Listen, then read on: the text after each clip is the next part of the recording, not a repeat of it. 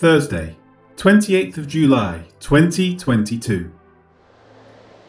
Then Ananias answered, "Lord, I have heard from many about this man, how much harm he has done to your saints in Jerusalem." Acts 9:13.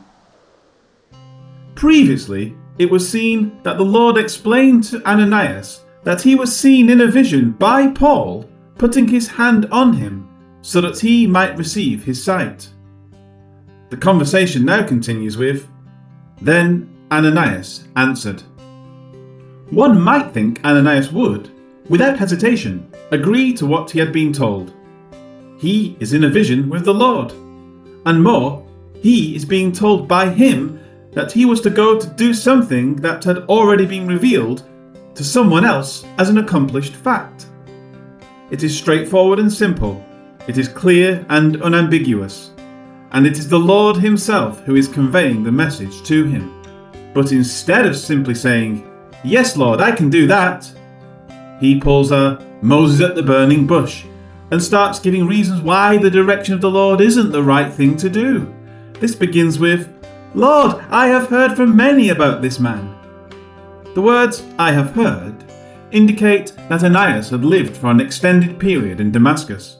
He may have been visiting Jerusalem during the pilgrim feast right at the beginning of the pouring out of the Holy Spirit in Acts 2, and became a believer at that time. In his return to his home after the feast, he had slowly become aware of the persecution those in Jerusalem were facing. Further, the words also hint at the notion that he seems to think Jesus is unaware of what he knows.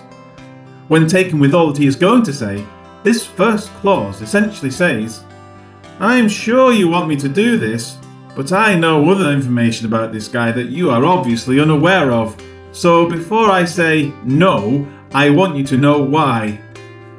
It really appears as if he thinks the Lord is somehow unaware of what is going on, and so he needs to be brought up to speed on the matter. As such, Ananias continues saying, "How much harm he has done to your saints." The Lord is asking him to put his hands on Paul and heal him while Paul has been manhandling those he is aligned with. Jesus somehow missed this, and Ananias is giving him the necessary briefing to open the Lord's own eyes so that he doesn't have to open Paul's eyes. The thought, though incredible to us now, appears to be just what is in the mind of Ananias.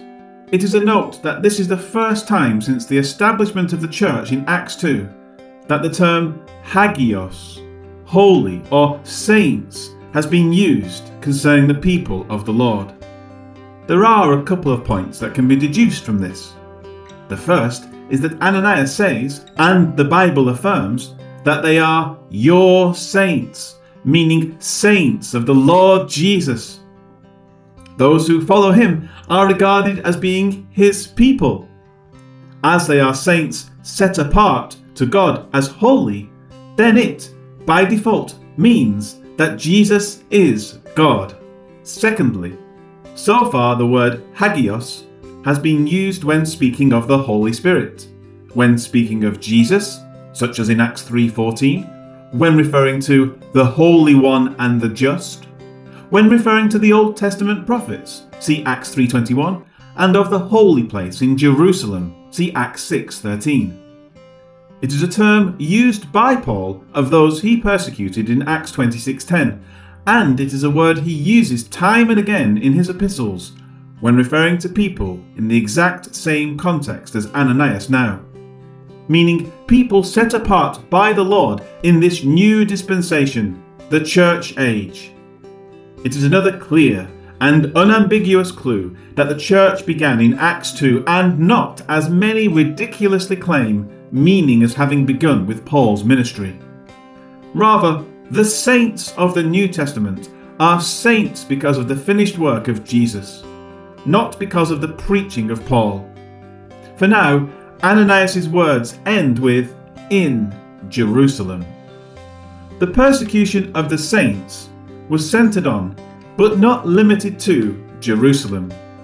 But by saying, "in Jerusalem," it appears to be a continued questioning of the Lord's awareness of what was going on.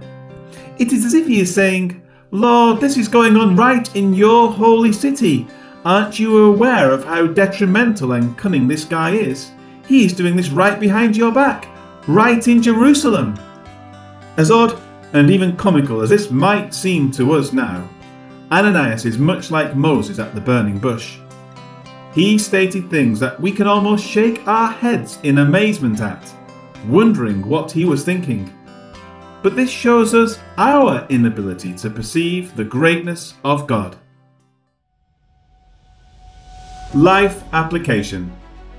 How often do we question God about events happening around us?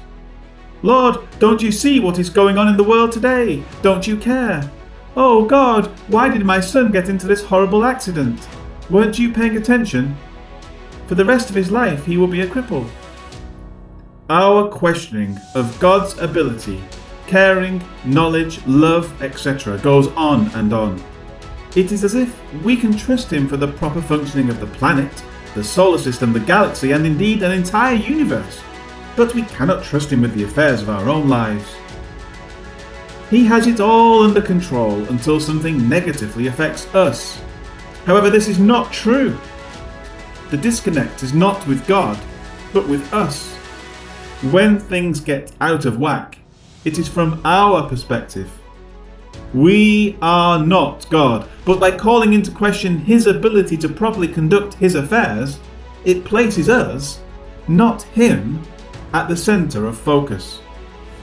We are just a small part of a plan that has been going on since the day God created man on the earth. It is not all about us. Rather, it is all about him and what he is doing through Jesus Christ to bring us back to himself. Let us trust this. Let God be God, and may we accept that what is happening around us is not out of his knowledge or control. Heavenly Father, surely you are in complete control. Even in a world that may seem to be spinning into complete chaos around us, you remain unaffected by it and completely aware of it. While we see turmoil, you see things working toward a good and proper end. Help us to have faith and to trust you through these trials. Amen. But Ananias answered, "Lord, many people have told me about this man and the terrible things he did to your people in Jerusalem." Acts 9:13.